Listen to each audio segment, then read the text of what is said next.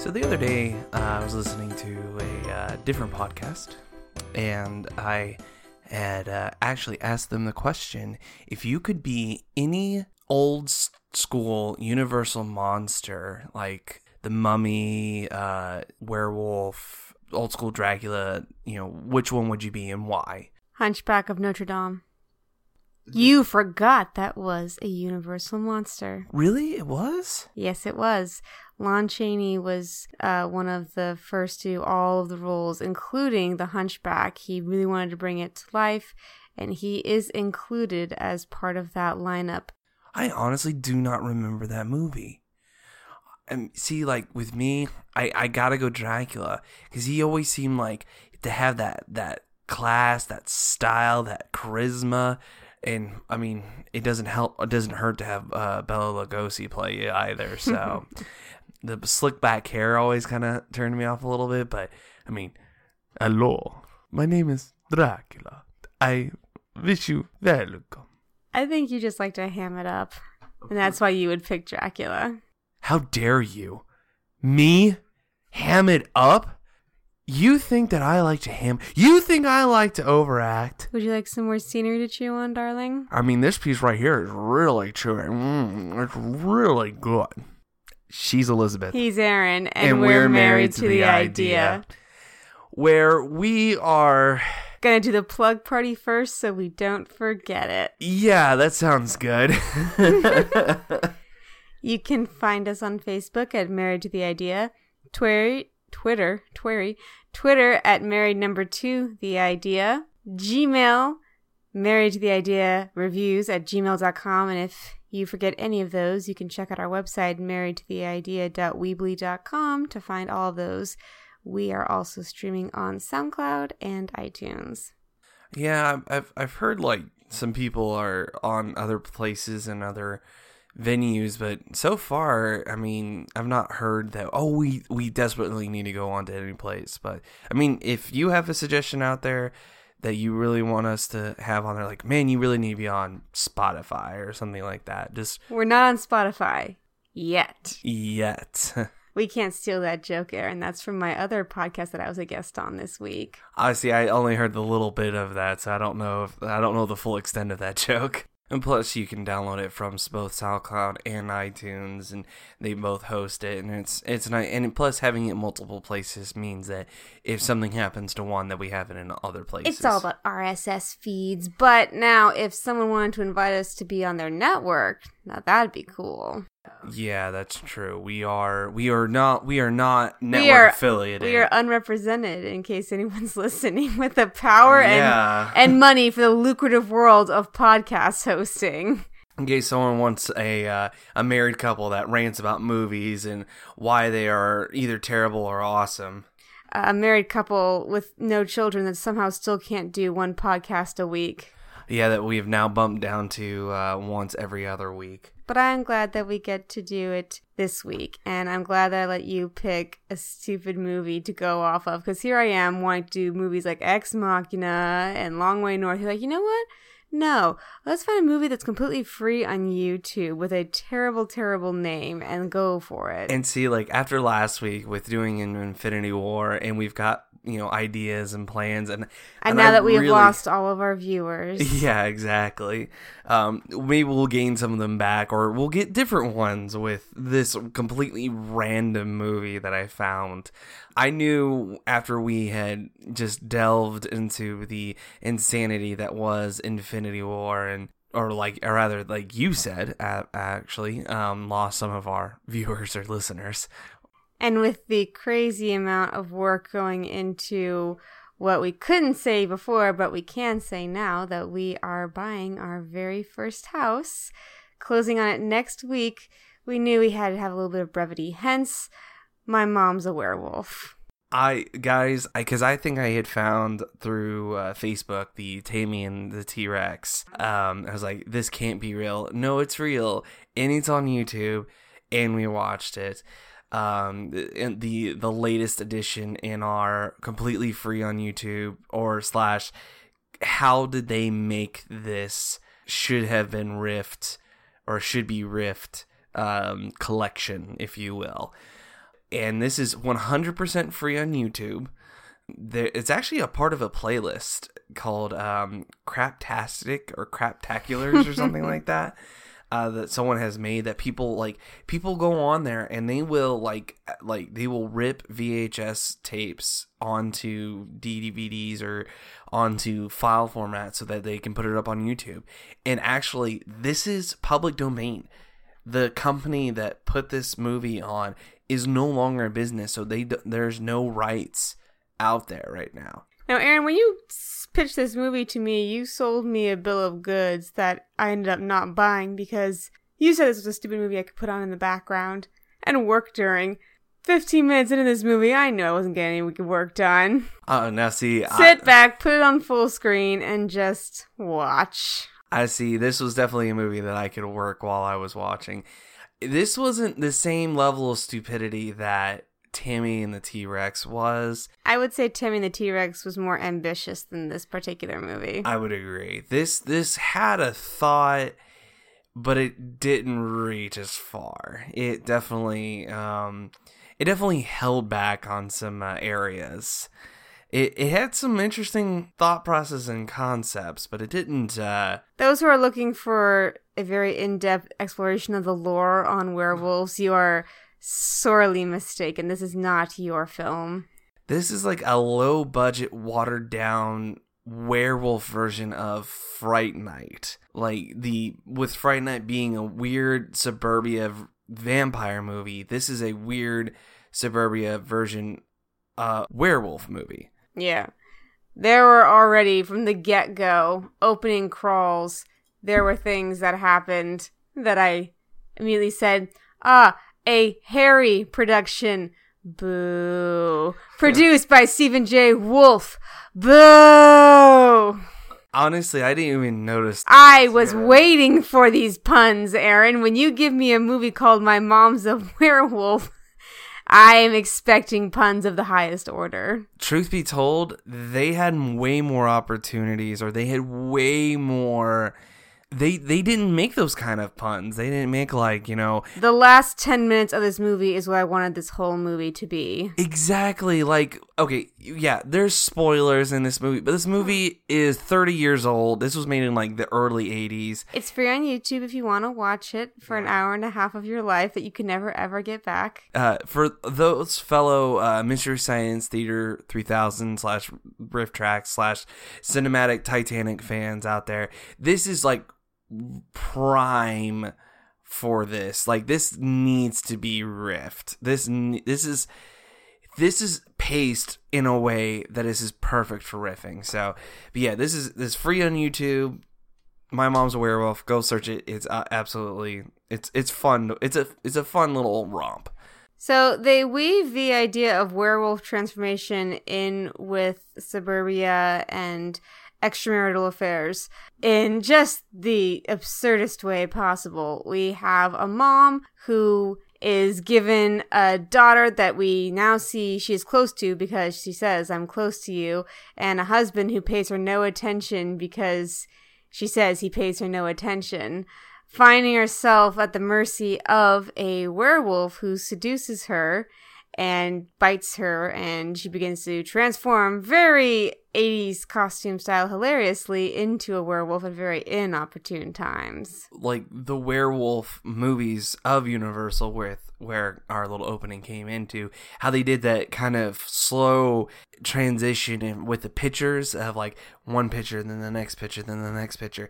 It almost was like that, but it was still moving at the same time. The best friend...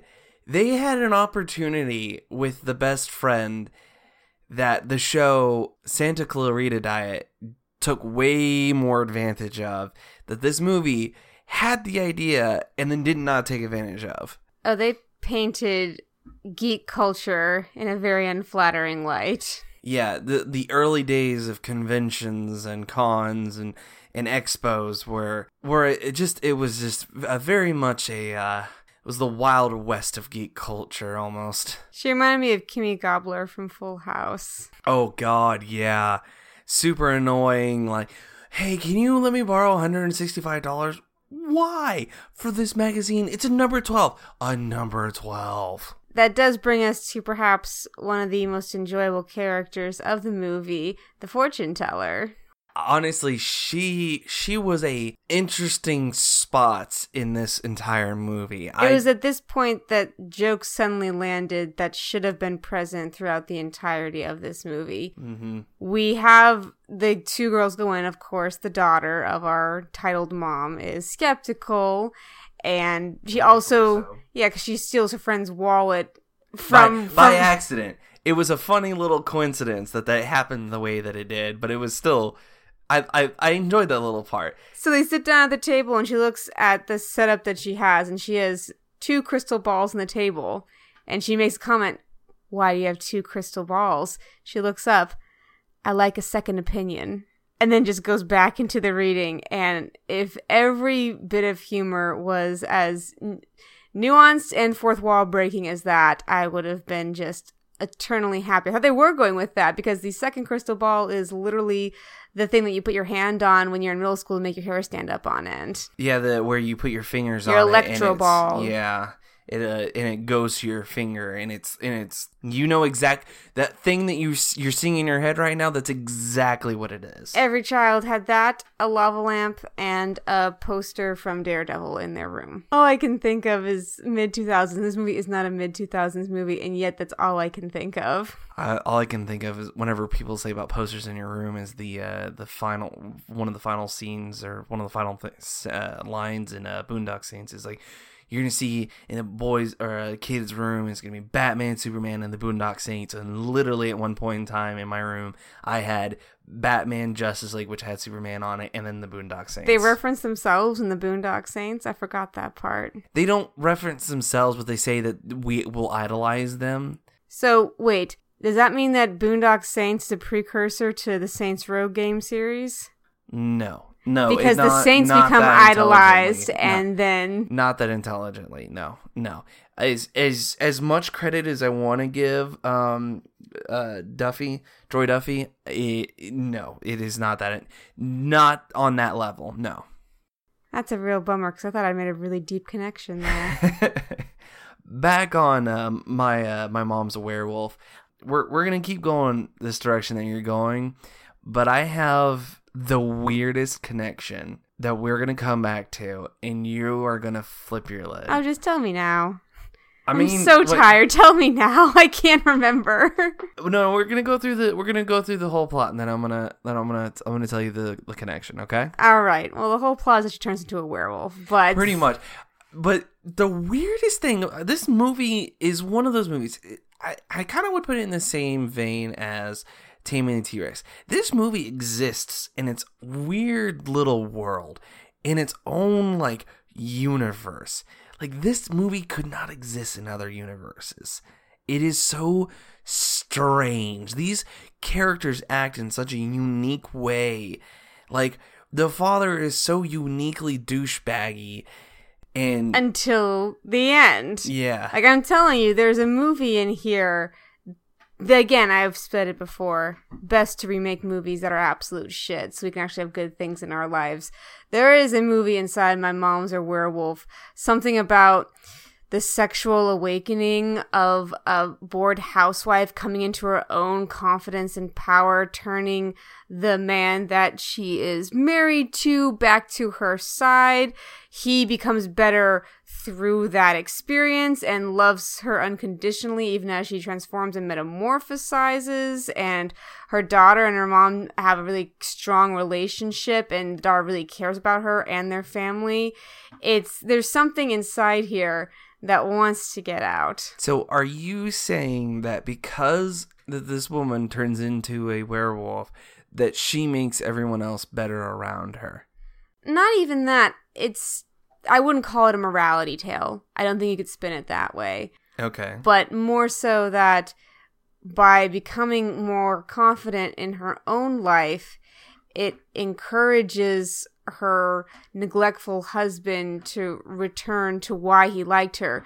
It is never implied that her being a werewolf makes her different, really. When we look at their relationship before and after, the only weird things that she does are having teeth or weird hair in weird places. At the end, when the cops bust in and they say, "This wild animal, that's your wife," and the husband says, "Well, you gotta know her like I do." Like, you gotta that's get to know her. Yeah, that's the humor I'm looking for. That's the heart right there, where even this crazy wolf creature, he looks at her and he is remembering. I mean, that's basically what the actual werewolf tells her. The reason why he doesn't kill her like so many other women who have died in the area is because he sees something different in her. And the movie does a terrible job of showing it. But if you had a real movie go and talk about how she is motherly but also strong and confident, if she had all of these said character qualities actually show instead of tell, we could have a very interesting character study here, I think. It's interesting, and I did the thought process of, instead of having the husband be like just a terrible guy and neglectful, and he's not cheating on her, but you almost got the feeling that he might be, but he works too much and he doesn't spend time with her. But when he's at home, he only wants to watch football and hang out with his buddies and drink beer and stuff like that. What if he was a good husband, maybe a little neglectful, but still a good husband and this and that. But she still does go to a pet store and she does get bit by an animal and start turning into what if instead of like the husband being terrible, the husband was still good, but like it still went the way that it did. Well, then again, I think we have the Santa Clarita Diet. And you're right. I think that this idea of this, not necessarily the bored housewife, but the suburbia, the supernatural in the suburbia being explored is being done again in a good way in Santa Clarita Diet. There are people out there that don't like this series, and actually someone who doesn't like it says the biggest problem is Drew Barrymore, and I find her to be one of the best parts. Oh, I like Timothy Olyphant better. For me, I think such a great actor. The problem with Santa Clarita Diet is it becomes very easy to say that she is making their lives a living hell. Mm-hmm. And she can't help it. So it's not like she's being evil on purpose, but it almost makes me think of a person living with a debilitating illness that requires constant attention. They don't want it to be happening to them. No one else in their lives wants it to be happening to them, but they have to deal with it. And there's some part of all of them that thinks if she just wasn't here, this would be all better. As much as we don't want it to be, there's that little selfish part in all of our reptilian brains that says, just kill the thing that has the other and we can get back to a seemingly normal life. Yeah, like how you said with when someone has an illness like that, there's always that little part of you that says, well, what if this person wasn't here? What if this person didn't have an illness anymore? And again, that's not to say anything wrong. These are all human emotions. I'm not speaking as someone from a moral high ground on this. I don't think my mom's a werewolf gets anywhere close to talking about that. No, but my mom's a werewolf almost gets into the Graduate territory. Even it toys around with some interesting ideas. Like, this movie could have been an interesting character study if it didn't suffer from a lot of weird 80s tropes, like the bored housewife experimenting with lycanthropy. So she goes about her day. She actually goes out shopping, and that's where she meets the werewolf, who takes a liking to her, who actually seduces her and bites her, and that's what gives her the werewolf. Yeah. And I think that there's something to be said about they really do plant every piece very purposefully here. There's not a single part of this movie that isn't completely foreshadowed previously. They set up pins that they then knock down. There's no surprises here. Yeah, there's not and it's like, well, maybe we could do something fun this weekend. Uh-oh, it looks like her husband's actually spending time with the boys again. One thing that was actually a surprise to me, the dentist scene. Yeah, did anyone else get Little Shop of Horrors vibes out of that? Little Shops of Horrors mixed with Finding Nemo, such almost any misunderstanding in a dentist office scene that you've ever heard of. I just don't understand why she stayed there when clearly this dentist office was a front for a prostitution ring. I don't think it was a front for a prostitution ring. I don't think that at all. I think this dude was just really into her, or was actually being slightly seduced by her because she was a werewolf. Because if you think about it, like, that was part of in this trope, when you're a werewolf in this mythos, you seduce the opposite sex, and I think she was actually accidentally seducing him. Definitely a way to look at it, but the fact that the dentist office had a window peep show for people to watch as he did his dentistry made me think that he is only in business to bone his customers on the regular. I think he was also just a Lothario. I wouldn't put it past that. I don't think it was like a forethought like that. I think he just liked to have sex. I don't know why else you would have a man in a nurse's uniform drag come and bring you into the back office where there are rings on the outsides of his gloves as he sticks his fingers into your mouth and gyrates on top of you while trying to file your teeth down. I don't think that was a man. I actually think that was a woman. I think that was just an unfortunate looking woman, like the hairdresser. Exactly. Like, they purposely cast these people. Purposely. No, I don't think it was a purposely thing. No, like, I think it was. No, I mean, they cast them. They wanted a look. They picked a look for all these weird characters and these weird character vignettes. At certain points, the movie veers into absurdity. Like the dream sequence. There was she has this nightmare where she's running down a hallway away from the werewolf who is. And then, by the way, they needed to do another take of that damn scene because obviously they only had it for a very short amount of time, and they're running. She's running away from the werewolf, but they're running away. They're jogging. He's drafting behind her. He's getting wind resistance off her. He's not even like a half step behind her, and it's very like you and I are further away from each other than he was from her.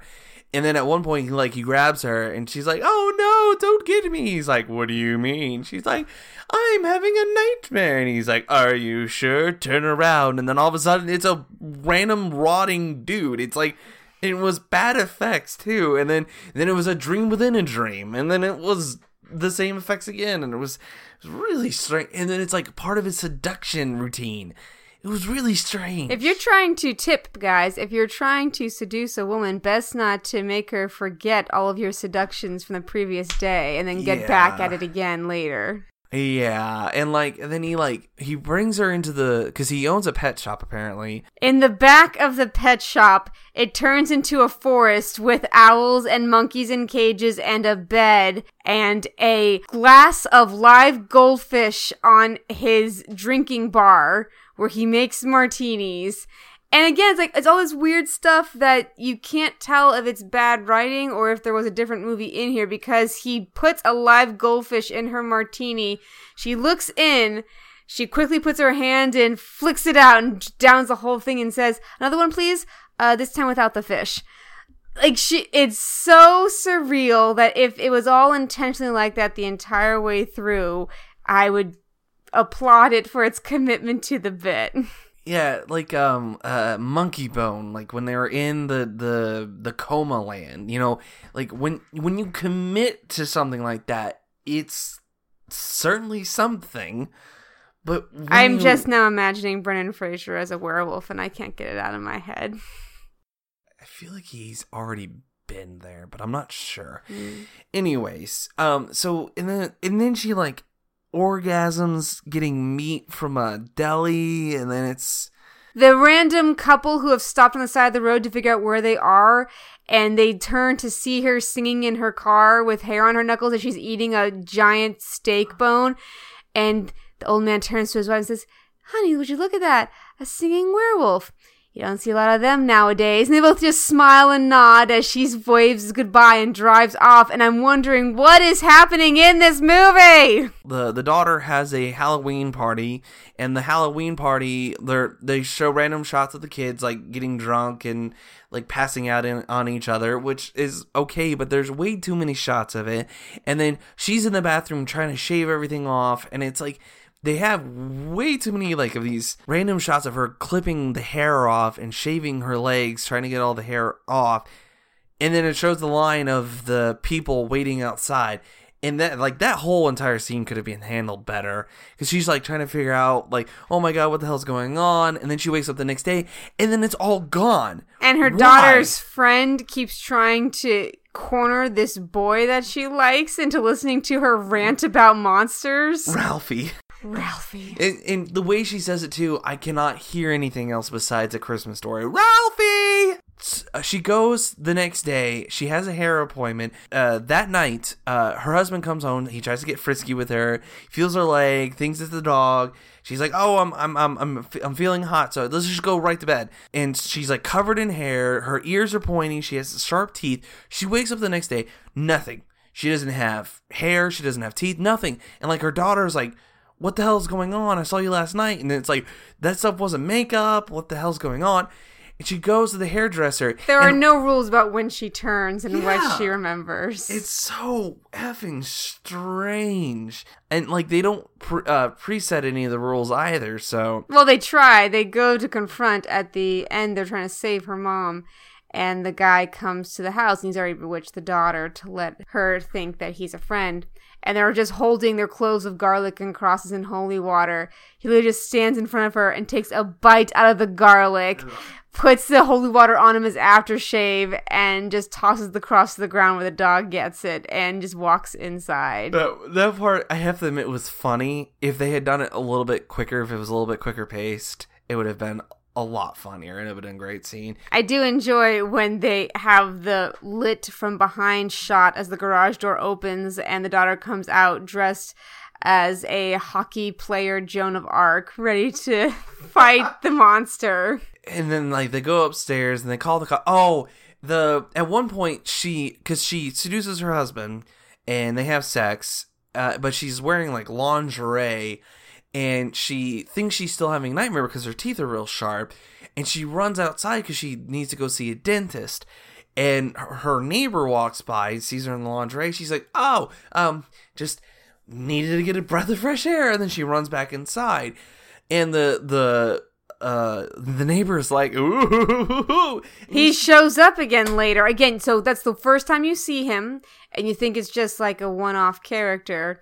In the insane 10-minute finale of this movie, you see him again with a choke chain and collar around his neck, wearing black spandex, and telling his dominatrix, "Do you see this over there? They're having an orgy. What a bunch of weirdos." He holds a binocular up to his face to watch them get it on. They're dressed as gorillas and going at each other. Oh, that's disgusting.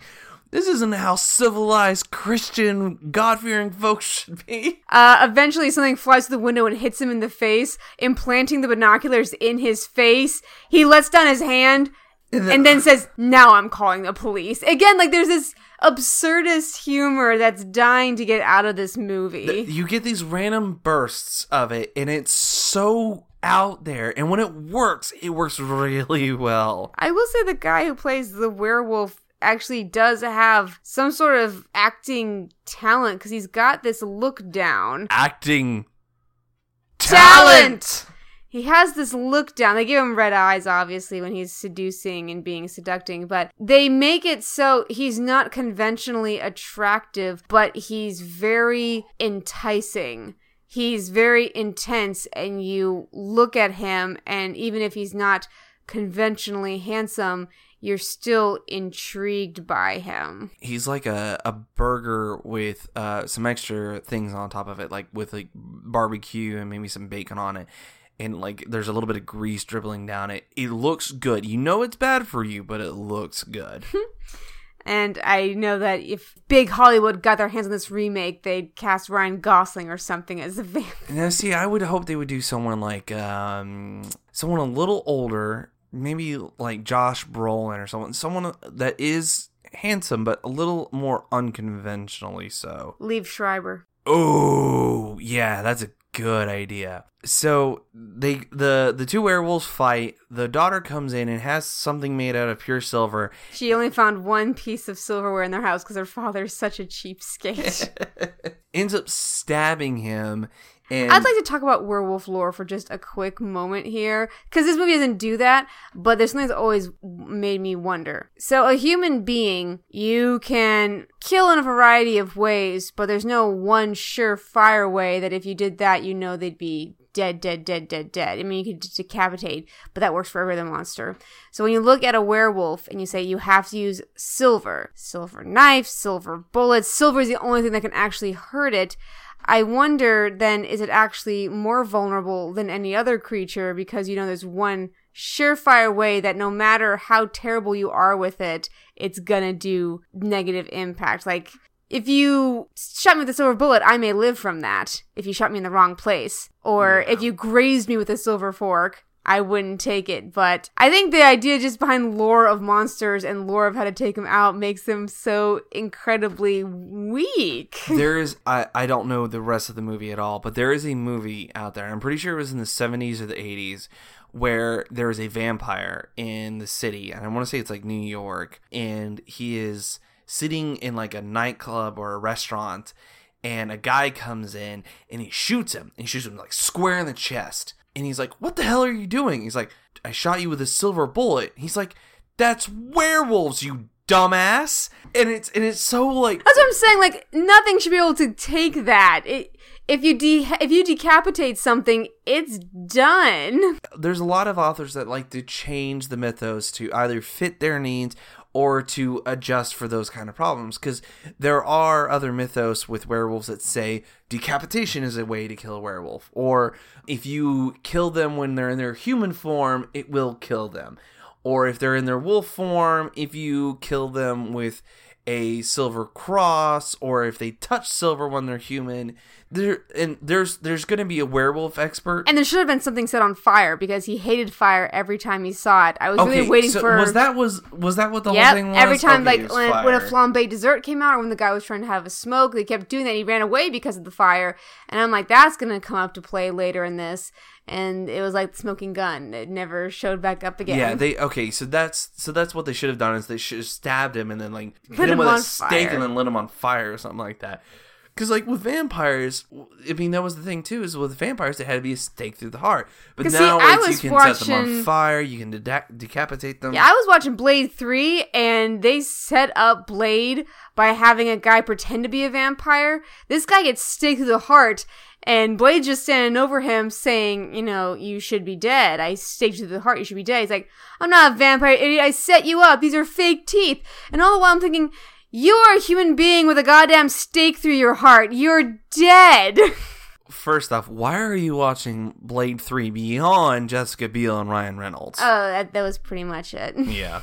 And when were you watching this? That's another thing. That's like, I remember watching that forever ago. I think it was one of the first times I ever saw Ryan Reynolds. Oh, I had to brush up on all of my monster trivia for this movie. Man, that was one of the first times. I think that was pretty sure that was one of the first times I ever saw Ryan Reynolds outside of Two Guys, a Girl, and a Pizza Place. Is Jessica Biel a better archer than Hawkeye? No. She uses a bow that burns at half the heat of the sun. I think she's better. Yeah, but Hawkeye is inherently a better archer because he can literally be moving on a mini spaceship and shoot things that are moving and hit them dead on. If you say so, I think we should probably have a test with them and Katniss and Legolas and see who comes out on top. Anywho, here's my my weird connection. So you keep saying that Hollywood, in their infinite glory or infinite wisdom, they need to remake a bad movie. They need to remake bad movies. Like, one could say they need to remake Fright Night, they remade Fright Night because Fright Night was a bad movie. I never watched the original Fright Night, and I actually didn't watch the remake, though I want to. However, I submit to you that they've already remade this movie. What's it called? Cursed. And you know exactly what movie I'm talking about, yes, don't I you? do, because we watched this at Halloween a couple of years ago. Because it's so awesome. If you say so, babe. I mean, you get to see Milo Ventimiglia. Yeah, no, say his name right. Ventimiglia? Milo Ventimiglia. The G is silent. Venti Venti-tall double latte, yes. Venti milk half milk skim. Venti my Sharona. My Sharona. You get to see him beat up by Jesse Eisenberg. You say that like I'm fulfilling some long prophecy that every Gilmore Girls fan has waited but for. Also Christina Ricci. But also... And also it has one of the funniest middle fingers I have ever seen in a feature film ever. I'm not going to spoil it for you guys. Cursed is one of like those guilty pleasures that not a lot of people saw, which surprised the hell out of me. It's from Wes Craven. Wes Craven made a werewolf movie. That alone should entice people. No, I think the problem is, Aaron, that much like shrinking movies, werewolf movies are a real hard sell. No one's making... Everyone's remaking Dracula 60 times over. No one's remaking Werewolf. All right, so here's one where they did a good job. It does suffer from some typical tropes, and the twists are easy to see, but the thing is Christina Ricci and Jesse Eisenberg do a good job. And honestly, that they're the reasons why I watch it. Why I watched it when I was younger and why I watch it now. So, but I submit to you that they have already remade this movie. Because A, it's a werewolf movie in suburbia, and it's not American Werewolf in London or Paris or whatever. And if you think about it, it's a similar setup. A family is torn apart by lycanthropy. Okay, so you already have that overall premise. You have one main character who believes in it and one main character who doesn't believe in it. The main character who doesn't believe in it has issues with their mother, one of which who is alive and the other one who is dead. And they go through different signs, and it is a long process versus a very quick process sometimes that you see with werewolf movies. And also, they are warned by a gypsy who not only can actually see things, but is also puts on a front that they may be more powerful than they are, but they actually do have the gift. I don't disagree that those connections are there. I do wonder if these are tropes that exist in a lot of movies, though. True. Now, if they did remake it as Cursed, I think Cursed is the better movie, so I think if we're going to do old versus new, Cursed is better. Cursed has better humor, better direction, better cinematography. Now, I would say that Cursed is Wes Craven humor. My Mom's a Werewolf has a different kind of humor. My Mom's a Werewolf has humor that is surprisingly modern. Do you get the sense, not like the bad jokes, like the real good jokes, like the tongue-in-cheek fourth wall breaking jokes? I like I like a second opinion. You need to get to know her first. I could see that. That weird timeless humor. Having the two people who are complete sexual deviants as neighbors, looking at them and saying, "Oh gosh, look at these two weirdos." Out of left fucking field. And especially with the last 10 minutes. I tell you what, we won't spoil the last 10 minutes, but it devolves into sheer lunacy. We have two werewolves tussling it out in the top room. We have the father, upon seeing this, literally turning into a make-upped version of a vampire. Like, he's had all the blood drain from his face and is just so, like, scared and frightened by what he sees. He's in shock. Two incompetent police officers who do no sort of help except, again, supply more humor.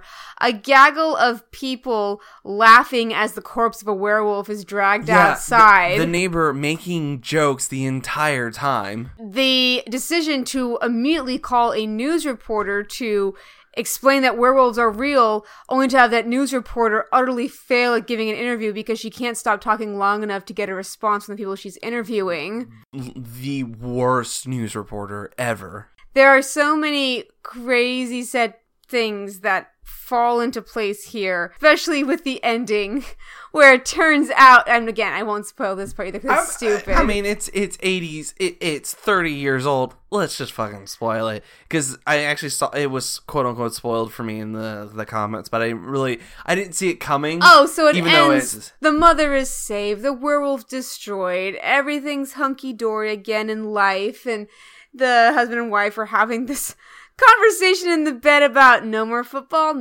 Well, except on Super Bowl and maybe certain weeks. And kiss, fade away. We see the daughter talking on the phone to her friend. She's like, listen, I just read in this latest magazine issue that if a proper exorcism is not applied to the deceased werewolf, the person who killed that werewolf will develop lycanthropy. And she's like, you have been reading too many of these. Good night. And then she yawns and you see the teeth and and then cuts straight to black. And then you hear, wait! Get back! Help me! Bring the magazine! Bring issue 12! Could have that been fun to see a sequel? But it's that 80s kind of like that build up like they did do a sequel, huh? It's called Teen Wolf. No, it's called Teen Wolf 2. Back in the Jason hood. Bateman. Back in the hood. In space. In space. In Las Vegas. There is a lot to be said for this movie. Is it as dumb, as laughably, outrageously dumb as Tammy the T-Rex? No.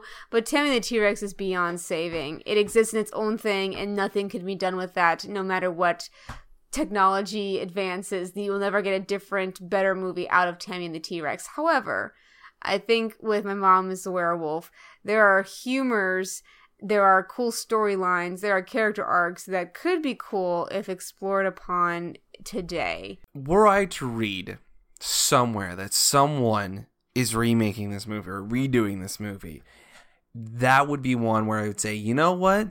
They couldn't do worse. They could not do worse.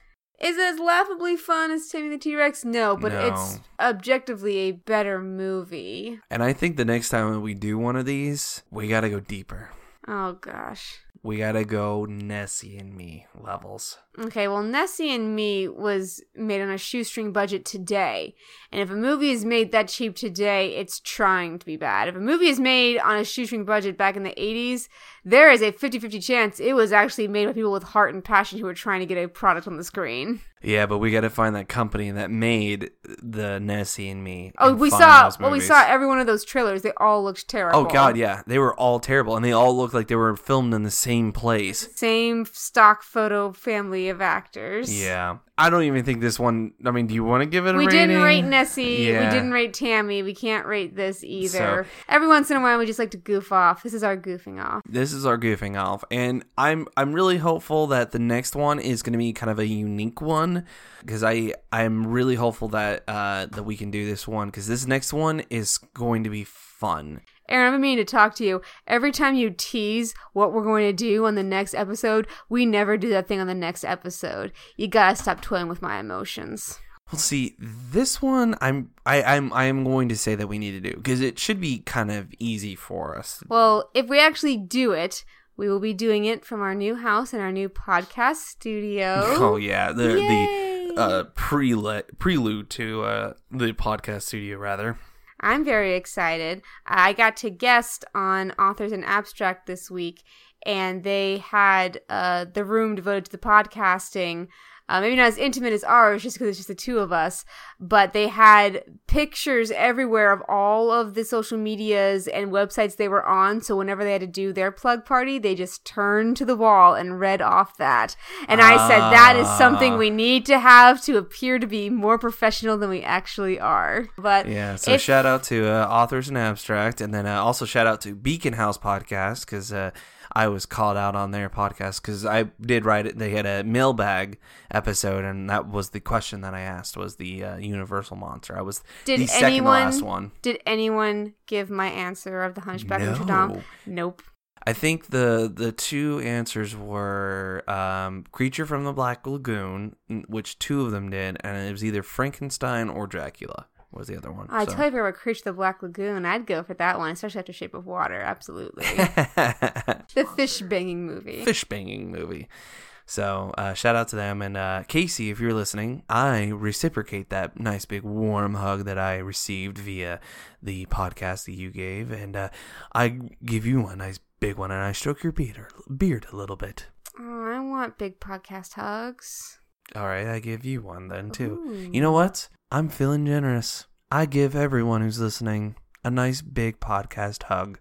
I'm going to give all the mamas a big podcast hug, and all of the graduates a big podcast hug. Oh yeah, and it is graduation season, so yeah. If for all those graduates, if any of them actually listen to our podcast, if you guys are listening, congratulations. The job market sucks, but congratulations. Good luck. We're all counting on you. Moms, don't worry about a damn thing. Go enjoy yourselves. Anyways. Yeah, hopefully next week will be, or the next episode rather, will be actually from our new place. And then maybe we can actually pick a movie that I want to do for my birthday. That might be fun. Yay. So until next time, she's been Elizabeth. He's been Aaron. And we're married to the idea.